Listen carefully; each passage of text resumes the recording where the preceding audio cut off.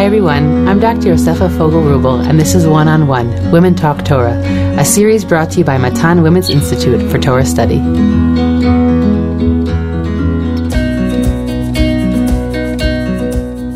I'm thrilled to be sitting here with Dr. Yael Ziegler, the new Rosh Beit Midrash at Matan and its academic director, and of course, beloved lecturer here at Matan and at Herzog College. Yael and I are going to spend the next 4 episodes discussing biblical characterization. Often when reading Tanakh, people clasp onto one pasuk or a midrashic interpretation and develop ideas and perceptions of the characters based on a somewhat narrow approach to them.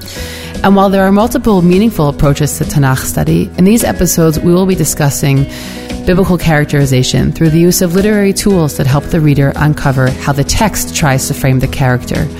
Does it criticize the character? Does it leave neutral judgment? Does it reflect on them positively? While there are open statements of judgment like Vayera b'nei Hashem or Vayitav b'nei Hashem, that something was pleasing in the eyes of God or displeasing in the eyes of God, those are really the minority of cases. And most often, we as the learners are called upon to pick up on subtle hints and ways of writing which reflect the narrator's perspective on the character.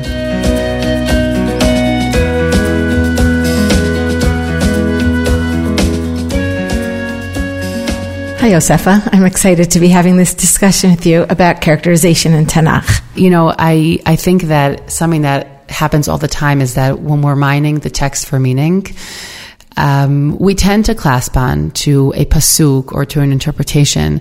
And I want to just emphasize that there's nothing wrong with that. And ultimately, we're here to learn Tanakh for the meaning we make from the stories that we've all grown up on and grown into.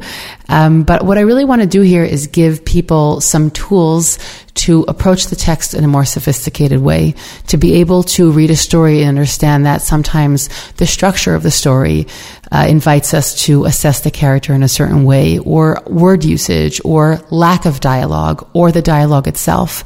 And there are so many nuanced ways that the text gives us these avenues through which we can understand the characters. Yeah, well, I think we're really picking up on the cues that the Tanakh give us, because, as you said before, it's pretty rare in Tanakh that the Tanakh offers a direct characterization, offering an opinion, and sometimes even in the most almost jarring ways. You know, you might see an episode or something that a character does, and it's obvious to you that it's troubling behavior. And then the Tanakh doesn't weigh in on it.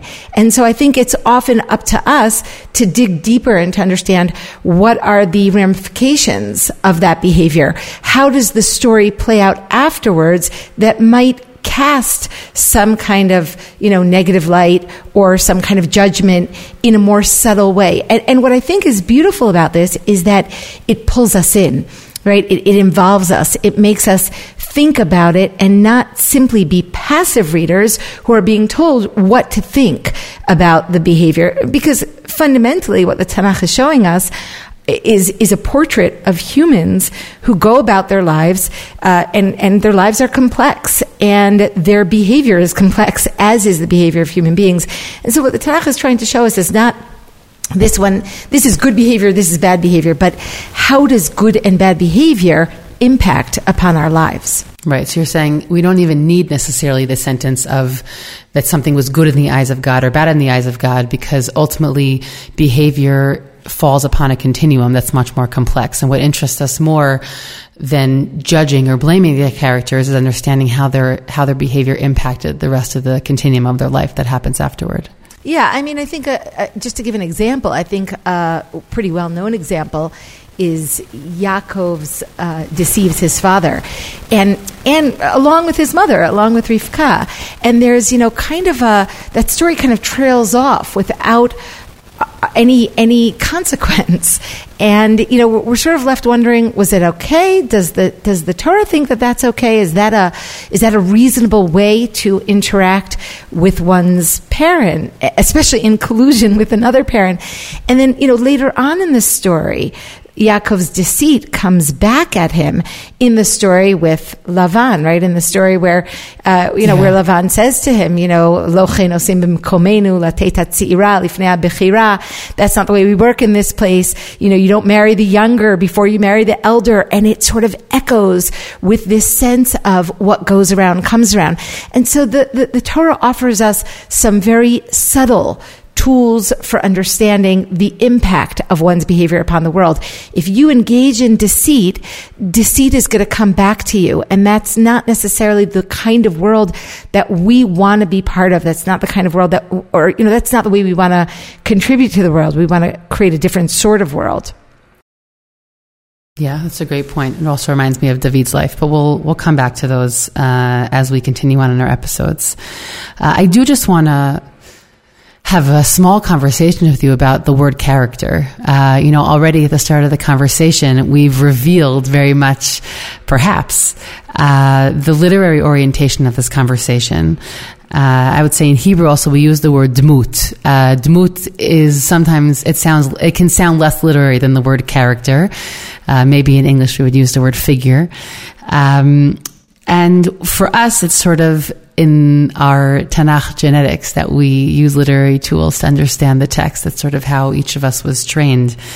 But before we go deeper into this, I do want to address the tone and the language of the conversation, which does approach the biblical characters in a relatively human way. Because for many, and I've experienced this when you teach different audiences, that for many, those are difficult words to digest. They don't sound right. They don't feel right in their heart and in their soul. And so I wanted to just sort of bring that here, put that on the table. And say that there are a number of approaches to how we discuss biblical characters. We could describe them, and I'll say that these approaches go back to our earliest Rishonim, at the earliest rabbinic exegesis on Tanakh. And these debates get revived every couple of years also here in Israel. They don't only circle around, do we speak about characters as characters? Do we use literary tools? The debates go deeper than that, and they have other nuances to them. But I will say in regards to this conversation that we have the approach that looks at biblical characters and tries to portray them more saintly than the text itself often seems to present them as. I'm already putting in a judgment there of that of that opinion. And that would be, to a certain degree, the example you brought before of Yaakov taking the bracha, taking the blessing from his brother Esav, and there are different commentators who take that for what it is and respond to it critically, and others who try and figure out why what Yaakov did was okay and it was within the realm of the desire of God. There is also an approach that really speaks about them as humans, but that they're presented as flawed humans, and that they have a human nature, but it is clearly beyond the regular human nature that we speak about in our world. I think that if I could just bring an example from Rav Hirsch's commentary on Avraham going down to Egypt. Rav Hirsch, in his commentary on Sefer Breshit, Perek Yud Bet, he says, with these words, we come to a story when at first glance seems not a little striking. Okay, and here's where Avraham, after being told Lech Lecha to go to Eretz Canaan, he then experiences famine and immediately leaves Eretz Yisrael and goes to Egypt. That Avraham should forsake the land to which he had been directed and not trust to God, who knows how to provide in hunger and desert, that he, as it seems on the surface, should expose the moral well-being of his wife to such danger just to save himself. And I'm skipping a little bit, but he says, and here Avraham committed a great sin in his behavior towards his wife, and even his deserting the land to which he had been directed was already a wrong in which he sinned, that he need not have misled us or worried us. The Torah never presents our great men as being perfect. It defies no man, says of none, here you have the ideal, and this man, the divine, became human. Altogether, it puts the life of no man before us as a pattern out of which we are to learn what is right and good, what we have to do, what to refrain from doing. Rav Hirsch goes on here, but he really puts forth this idea that we're supposed to be able to learn from the biblical characters, and if they were perfect, we wouldn't really have anything to learn from. Yeah, well, I think it's a delicate balance. I mean, these are our most esteemed and beloved figures. They are our forefathers and foremothers, and we grow up with them. I mean, for people who are in the educational system and in the, the world of learning the Bible from a very young age, these are our beloved figures. And so we want to be careful. I certainly feel that we should always speak in a reverential and respectful manner. That is to say, to always approach these figures with the respect that is due them in terms of their position in not just in the stories, but more importantly in our lives, right? There may be a little bit of dissonance in the way that they're presented in the specific stories where they do interact as human beings, and the way that we have adopted them in our lives as heroic and, figures who are the forefathers of our nation. And that having been said, I tend to agree with Rav Hirsch, which is that, when you do read through the stories, I think that there is, it is important to see their humanness in the stories. Look, again, part of this is an educational question. To what are we educating? Are we educating our students, our members of the community to regard human beings as having the potential or being unflawed, right? Certainly those who are in the Tanakh, not to have any flaws. I don't know if unflawed is a word. Let me try that again. Are we educating our students to see the figures in Tanakh as not having any flaws, as flawless? Or are we trying to see these stories as showing human beings with their foibles and their possibilities of making mistakes and moral errors that we are meant to learn from? And as I said before, in my example on Yaakov, not only do we learn from them in terms of looking at that story in which, the behavior is troubling, but also as to how that behavior impacts upon the world, so that the Torah becomes a story of a family that is constantly improving, that is being gradually educated towards a certain kind of moral approach toward the world and toward each other, which is one that, we have to keep working at, because it's not something necessarily that comes naturally to humans or naturally to societies, but it's something that, we're fighting certain impulses. And then I think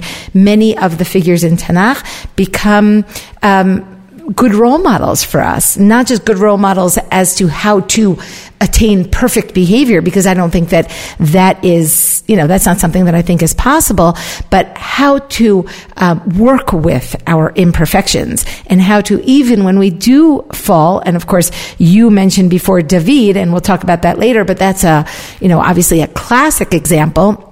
When we do fall, how to pick ourselves up again, how to, pull ourselves up out of that difficult situation that we fell into.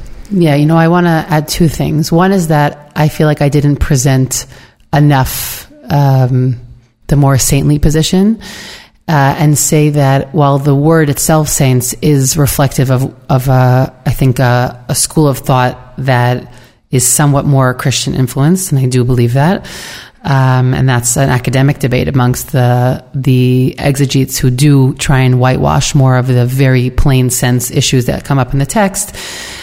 The ideological piece behind that is saying some of us like to know that there is someone out there that does things near perfectly, meaning many of us feel comforted with that. Some of us have a more, I would say, naturalistic perspective, and we just appreciate seeing that there are, the biblical figures make mistakes, and as you said, are able to come back and develop from those mistakes.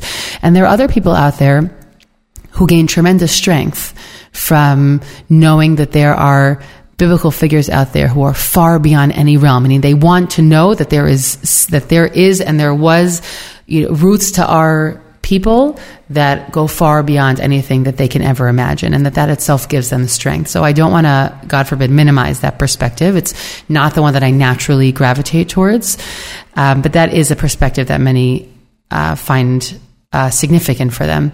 But other piece that I want to say is, you were mentioning before that it's an educational question. And I think another piece of the educational question is how do we present this idea at different levels? Meaning it's how I will speak to a second grade classroom about Yaakov Avinu will be very different than how I teach in a high school classroom, and that'll be different than how I teach in Matan, and it'll be different than how I teach to students in a midrasha.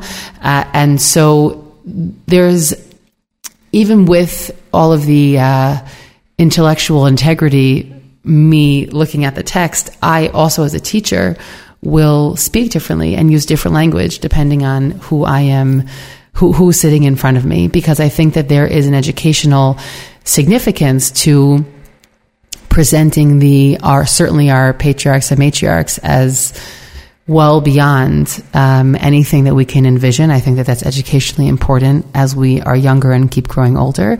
And I'll speak differently when I speak to adults about family dynamics in Sefer Breshit. And I will say that this podcast, we're aiming for that audience. We're speaking to the adult audience who has grown up with these stories and with these people in their lives, and we want to get to that. I would say that nuanced, slightly more naturalistic, and sometimes more textually sophisticated approach. Yeah. Yeah, I mean, I'll just mention one more thing, and, I won't elaborate, but I think there's a certain danger in presenting human beings as flawless, because, personally, I don't want my children to look around at the, different humans that they know and think that they're flawless. They're in for a disappointment because, I know a lot of wonderful people, but pretty much nobody that's flawless. So it's important, I think, to recognize at the outset that the Tanakh is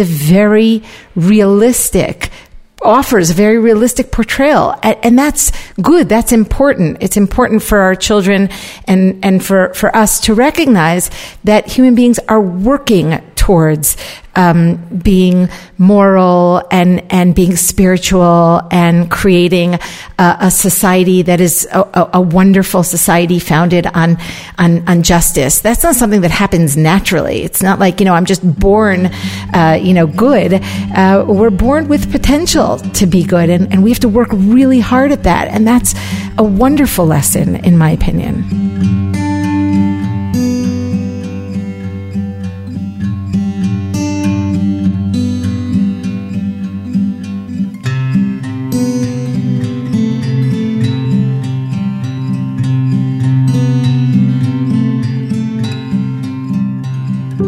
I think it's important to note that, there are different kinds of Tanakh figures. We have, certain figures that we get their whole story, and, from the beginning to the end, like a Moshe, right? Who we'll talk about during this series of podcasts, a very well-developed character. We might call them in academic terms a round character, right? Someone who really develops, and we see them from the beginning to the end. We have Moshe at his birth, we have Moshe at his death. It's not the same Moshe, right? And that's something that we want to pay attention to.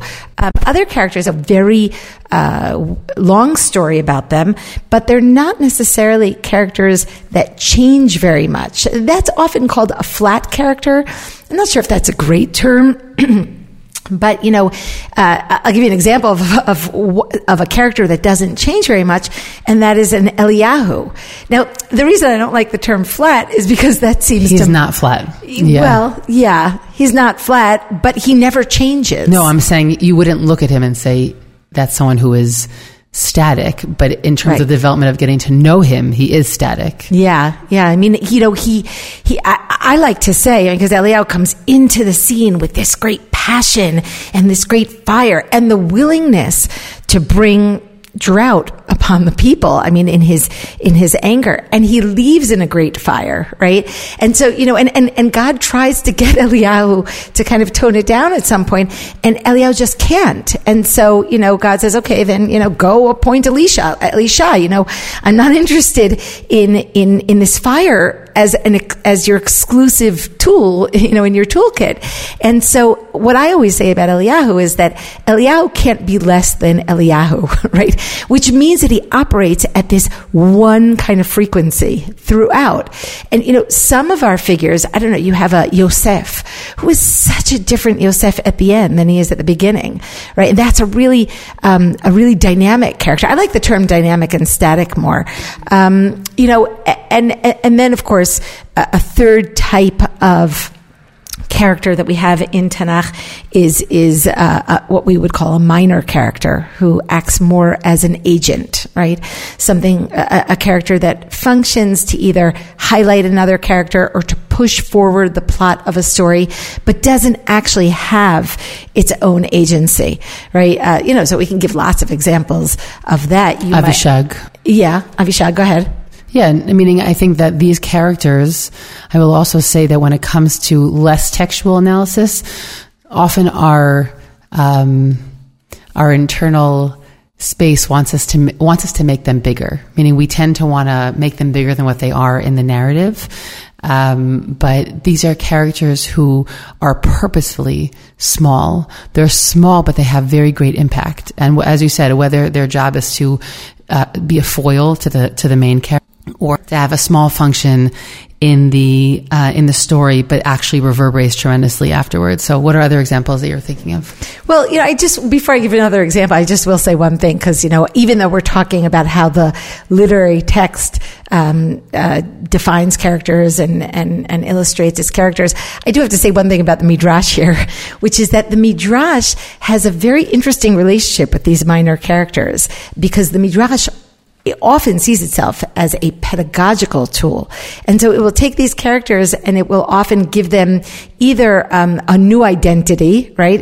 There's a principle in the Midrash called conservation of biblical characters. Yeah. So if it sees leave nobody anonymous. Yeah. If it sees either a minor character or an anonymous character, it will often identify that character with a more well-known character. A good example being, Yisca is Sarai, right? Yisca is mentioned, in this one pasuk in Bereshit Perek Yud Aleph, and everyone's wondering, why is she mentioned? What's her role? And so the Midrash will say, well, that's Sarai, and then it makes sense why she's mentioned and what the Tanakh is trying to say by mentioning her. Of course, it leads us with the question of why the Tanakh doesn't tell us that Sarai should be identified with Yisca. And as you noted, another very interesting thing that the Midrash will do is take anonymous characters and give them names, right? Can I tell you one of my favorite ones? Yeah, go ahead. Is the child who's revived by Eliyahu is Yonah Hanavi, which I love that one because it's sort of, I think it gets really to the essence of Yonah Hanavi and saying it imbibes that zealot spirit that Eliyahu has, and that he's then brings that on to the rest of his mission and his whole dialogue with God. But that's one of my favorite ones. So we take the anonymous son and we turn him, according to Chazal, into Yonah Hanavi. Well, what's beautiful about that is that they're actually opposites, right? Eliyahu is zealous for God and Yonah is zealous for the people, which, the Midrash points out. So that, those are some examples of, minor figures. You have them really all over Tanakh, these kind of figures that hover on the edge of the story or in the backdrop of the story, and they kind of come in and they enter and they disappear usually without any introduction, and, just sort of have a role in pushing forward the plot of the story. So you have the lead, right? The refugee from the war of the 4 kings and the 5 kings, who shows up to tell Avram that Lot has been captured. Who is he? Why doesn't he have a name? What is his role in the story? Why not just tell us that he's told that he's captured? Meaning, why make the effort to say it was a palit?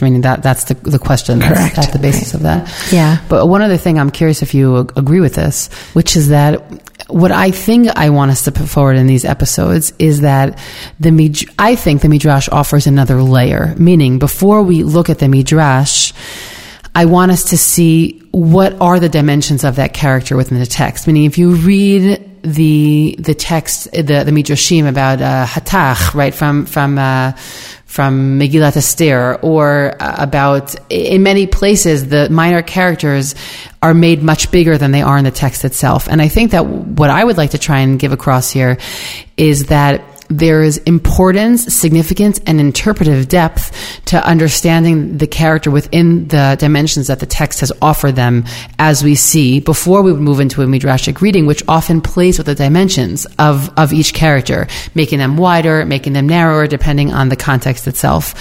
I'm curious if you agree with that. I know our opinions on Midrash are a little bit different. Yeah. So, on one level, I do agree with it. I think we always start with the text, and we don't want to confuse the text with the Midrash, which, of course, as we know, is oftentimes an educational fallacy. In other words, we see it all the time.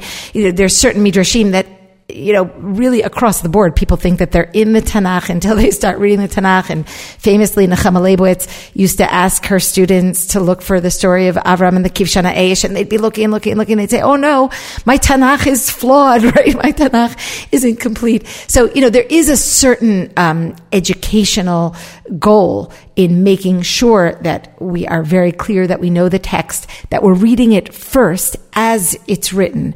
Where perhaps we diverge, and I'm not sure, you can tell me, is that when I do go look at the Midrash, and I try to understand the profound idea that underlies the Midrash, and what I'm looking for in the Midrash is how the Midrash is using these ideas that sometimes seem far from the Pshat in order to direct our attention toward what we call Omek Pshuto Shel Mikra, the deep, simple meaning of the story, which means in my mind that the Midrash will often direct our attention to the message of the story by using sometimes rather fantastical ideas, ideas that seem far from the text.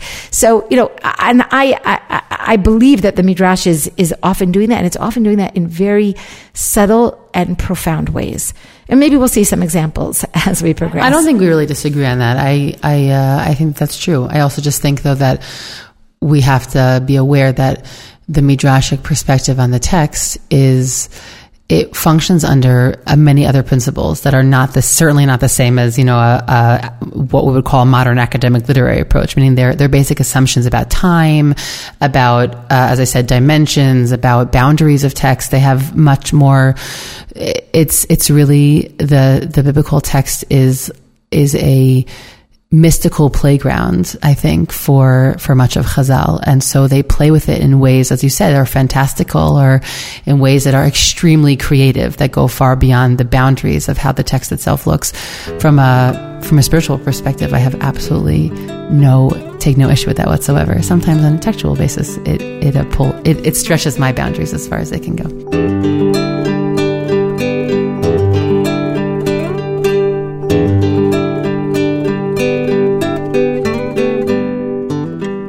So one interesting thing when it comes to Tanakh figures is that, you can have some very important figures with very short stories and some, with longer stories.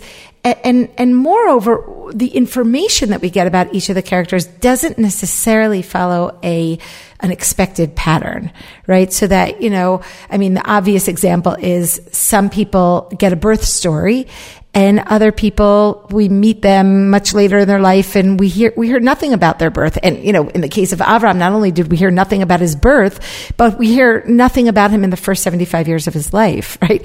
So, why and he's such an important figure, why doesn't he get a birth story? Others, of course, Moshe, Shimshon, Shmuel, they get birth stories. The same question can be asked at the other end of life, which is people's death. Not everybody do we get a story about their death? Some people just sort of disappear at some point from the book. An example that comes to mind is Rivka, right? Who's clearly a very central figure. But she just fades away. And others get a very elaborate death story, right? So you have, Yaakov, who has this long last will and testament to his sons, or, a Moshe, who also gets a very long story of his death, Shaul, David. Right? Yeah. So, the question as to what information the different characters, what information do we get about the different characters, is a really important thing to pay attention to, right? The same can be said for marriage stories, right? Some people just show up married, right? And, we don't know anything. We don't know anything about their wife, about how they met them, about whether there was a well involved, right? So it's an interesting thing, and it's an important thing, I think, not just interesting, but it's an important thing to pay attention to. Whose stories start out with an elaborate birth story? I mean, everybody's born, right? And why do some people get more elaborate stories than others? And obviously, it all boils down to, it all comes down to how the Tanakh is trying to present this person.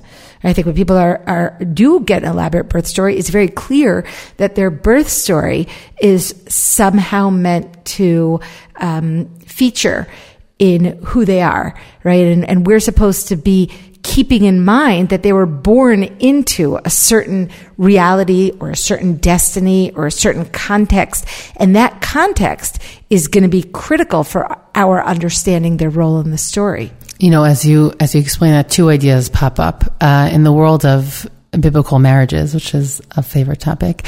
I think an important idea also to introduce here is what Robert Alter made famous as biblical type scenes, although there are many, many others who spoke about a similar idea. Chazal spoke about the biblical scene of meeting your wife at the well long before any modern scholar. But what's an important idea to know is that when there are repeated scenes, like the birth scene, the death scene, the meeting your wife scene, one of the most fruitful ways to analyze those stories is to compare the different versions of them to each other. And when we compare them, we find the common features, but what's more significant is we find the features that are different. So if we take the meeting your wife story, we have the story of Yaakov going to the well after running away from his family. I mean, he's a refugee. He has nobody, and he gracefully stumbles upon Rachel. And that scene where he meets Rachel is full of difficulty. There's the well that's covered by the stone, and there's the other shepherds that are harassing, and the scene there, while in many ways is very similar to earlier and then later scenes that will come, it's marked by difficulty. It's marked by struggle, and it makes sense because Yaakov is the patriarch who's always in struggle. A lot of times it's against himself, but sometimes it's also against others, and so his scene is not idyllic in the same way that others are, but it's a scene that's full of a bit of struggle, and that he meets the woman, but then he can't actually have her right away. He has to work for so long, and so the Yaakov marriage betrothal scene is very much in consonance with his life as precedes it and his life that comes after it. Yeah. I mean, I would just add to that Yaakov's life is marked by struggle. And, Professor Jan Fokelman, who is a wonderful professor of Tanakh, writes that Yaakov's life is marked by stones. He has lots of stones in his path. And that's true, right? There's stones all over Yaakov's life. But that I would add that his well scene is not merely about struggle. It's also about overcoming struggle, because he summons up that strength and he pushes that boulder off of the well. And that's also later on when he struggles with that mysterious man. This man says to him, Lo yamer od shimcha Yaakov ki im Yisrael, ki sarita im Elohim v'im anashim vatuchal. Right? Your name will no longer be called Yaakov, but Yisrael, for you have struggled with God and with men, and you have prevailed. So that even at his well scene, we're sensing that Yaakov is a person who can overcome struggle. Look, it's true. He doesn't get to marry Rachel right away, but eventually he does, right? Yeah. So it takes many years. His path is more difficult, but he eventually is able to triumph over all the challenges in his way. Yeah, yeah. So, I think that your point that you made before, which is that we're supposed to be comparing these different marriage stories, which, certainly Robert Alter expands upon that at great length. And by the way, I will say something about Robert Alter, which is that he considers himself very, he's very grateful to the Midrash. He loves the Midrash, and he talks about it, that he learned a lot from the world of Midrash in his readings of biblical narrative. So that's just, I think that's a wonderful thing, because he's a, professor, I think, at Berkeley. In any case, one thing that I think I could add to this idea that you should be looking at all the stories in a comparative way, all of the birth stories, all of the marriage stories. So I'll give you another example, which is that, we have many different birth stories in Tanakh, and they all seem to kind of unfold in a similar way, right? There's a woman who is infertile and she's very distressed, and she either turns to her husband or tries to undergo some sort of, take upon herself some sort of pragmatic action, like taking her maidservant and giving her to her husband. And then, a child is born in a miraculous way. And by the way, at the end of the story, this child's life is threatened. But if we turn to the Shimshon story, what's very striking in that story is that there's no distress. Right? In other words, we have this description of a woman who is akara velo yalada, right? She's infertile. She didn't have a child. And that's it, right? She doesn't have any, she's not troubled by it. She doesn't daven. She doesn't turn to her husband. She doesn't undertake any sort of practical action. And instead, a Malach Hashem, right, an angel of God, just appears to her and says, you're infertile and you don't have any children. I'm going to give you a child, right? And her response is also very jarring. She just sort of goes home and tells her husband, and she only tells him a kind of an abridged version of what the angel tells her, and she doesn't seem to have the same desire for a child or the same kind of distress over not having a child. I'll say two things that I think are striking about this. One thing that is striking is that in the pasuk before we meet Shimshon's mother, the pasuk describes Am Yisrael doing evil in the eyes of God. The pattern of Sefer Shoftim, which is that Am Yisrael sin and God punishes them. And what's the next part of the pattern?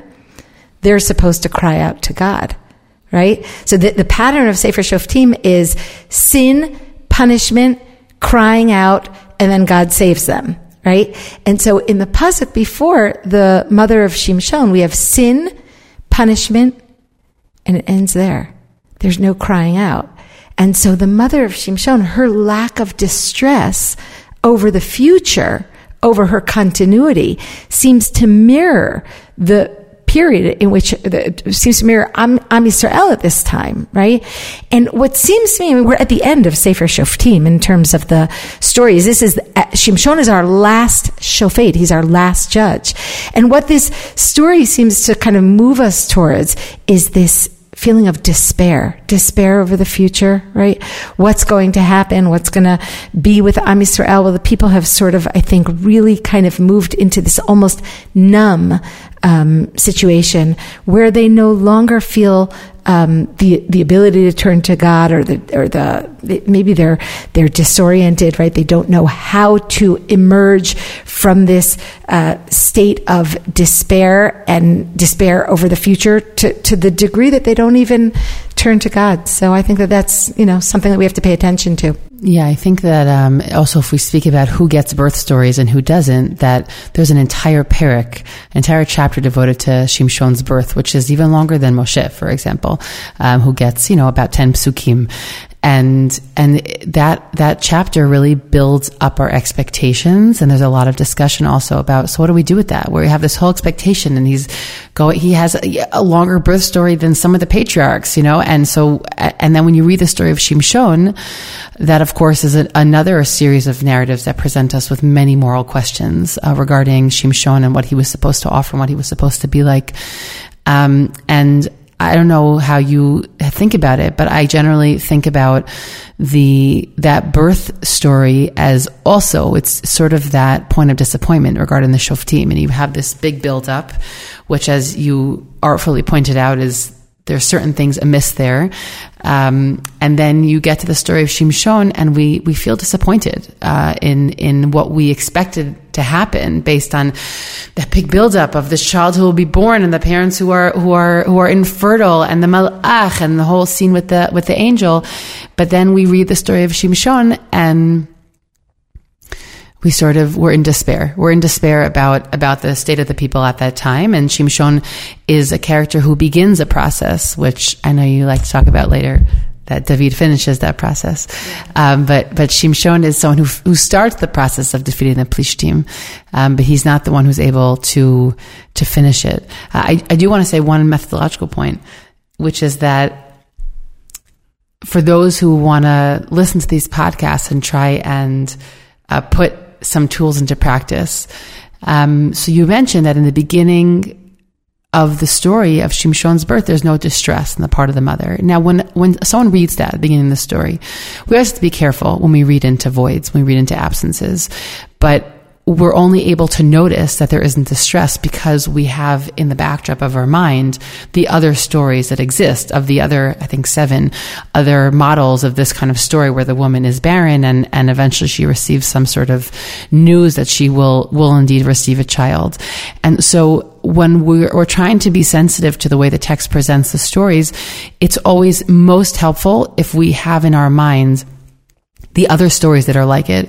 Otherwise, I wouldn't necessarily notice that she's not distressed. I wouldn't be sensitive to it, but it's only because you are thinking of the other stories that your eye, ear, and heart picks up on that lack. Yeah. And I think in general, one of the great themes in Tanakh is how women in the stories fight for continuity and fight for children and are willing to do very bold and very innovative things in order to bring about that continuity. So when you do meet a woman like the mother of Shimshon, who, doesn't seem to be able or doesn't seem to want to, kind of enlist all of her inner resources to try to change her reality, it's jarring, and it's meant to be jarring, but only if you recognize the larger theme. I will say one thing, because I think it's important to give the fuller picture, which is that there is one other story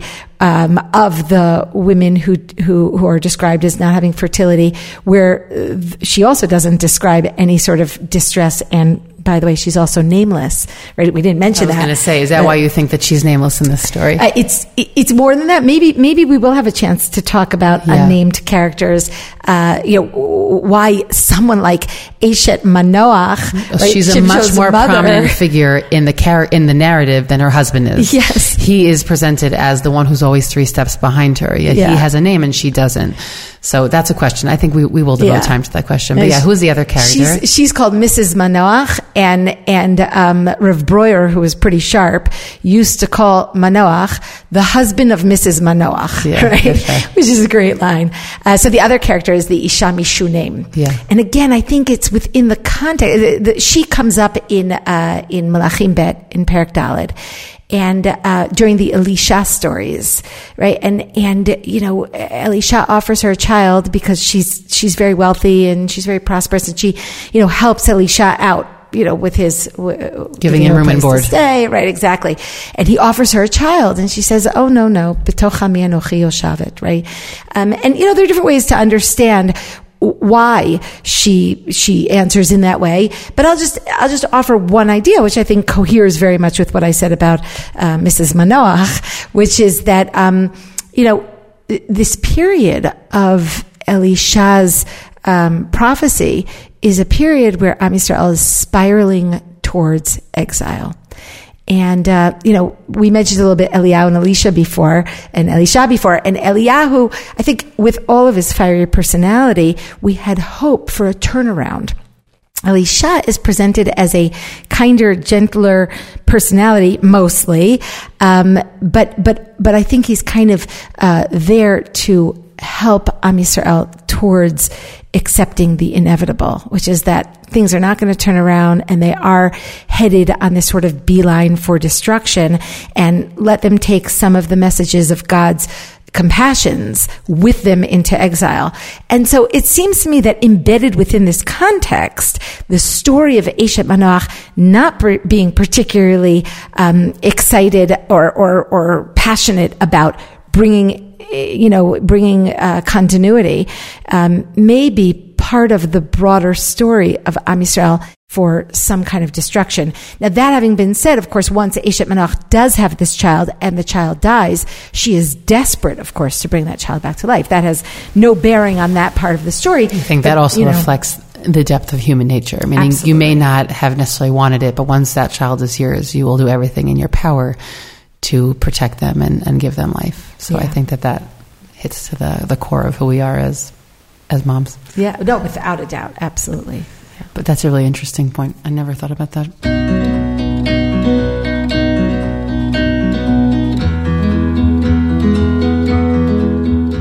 We're going to meet again in our following podcast where we'll be discussing other aspects of character development. But this was a great opening. I'm looking forward to the rest of our conversations. Yeah, I am too. I really look forward to continuing this podcast with you, Yosefa. I hope you enjoyed this conversation as much as I did. I'm Dr. Yosefa Fogel-Rubel, and this is One-on-One Women Talk Torah, a series brought to you by Matan Women's Institute for Torah Study. Thank you to the entire Matan team for their input. Please do One-on-One and Women's Torah Learning a small favor by sharing this podcast with family and friends so that we can reach new listeners. You can stream and download these episodes on Spotify, iTunes, and Matan's website, and write us any feedback at podcast@matan.org.il. That's podcast@matan.org.il. Thanks for listening, everyone.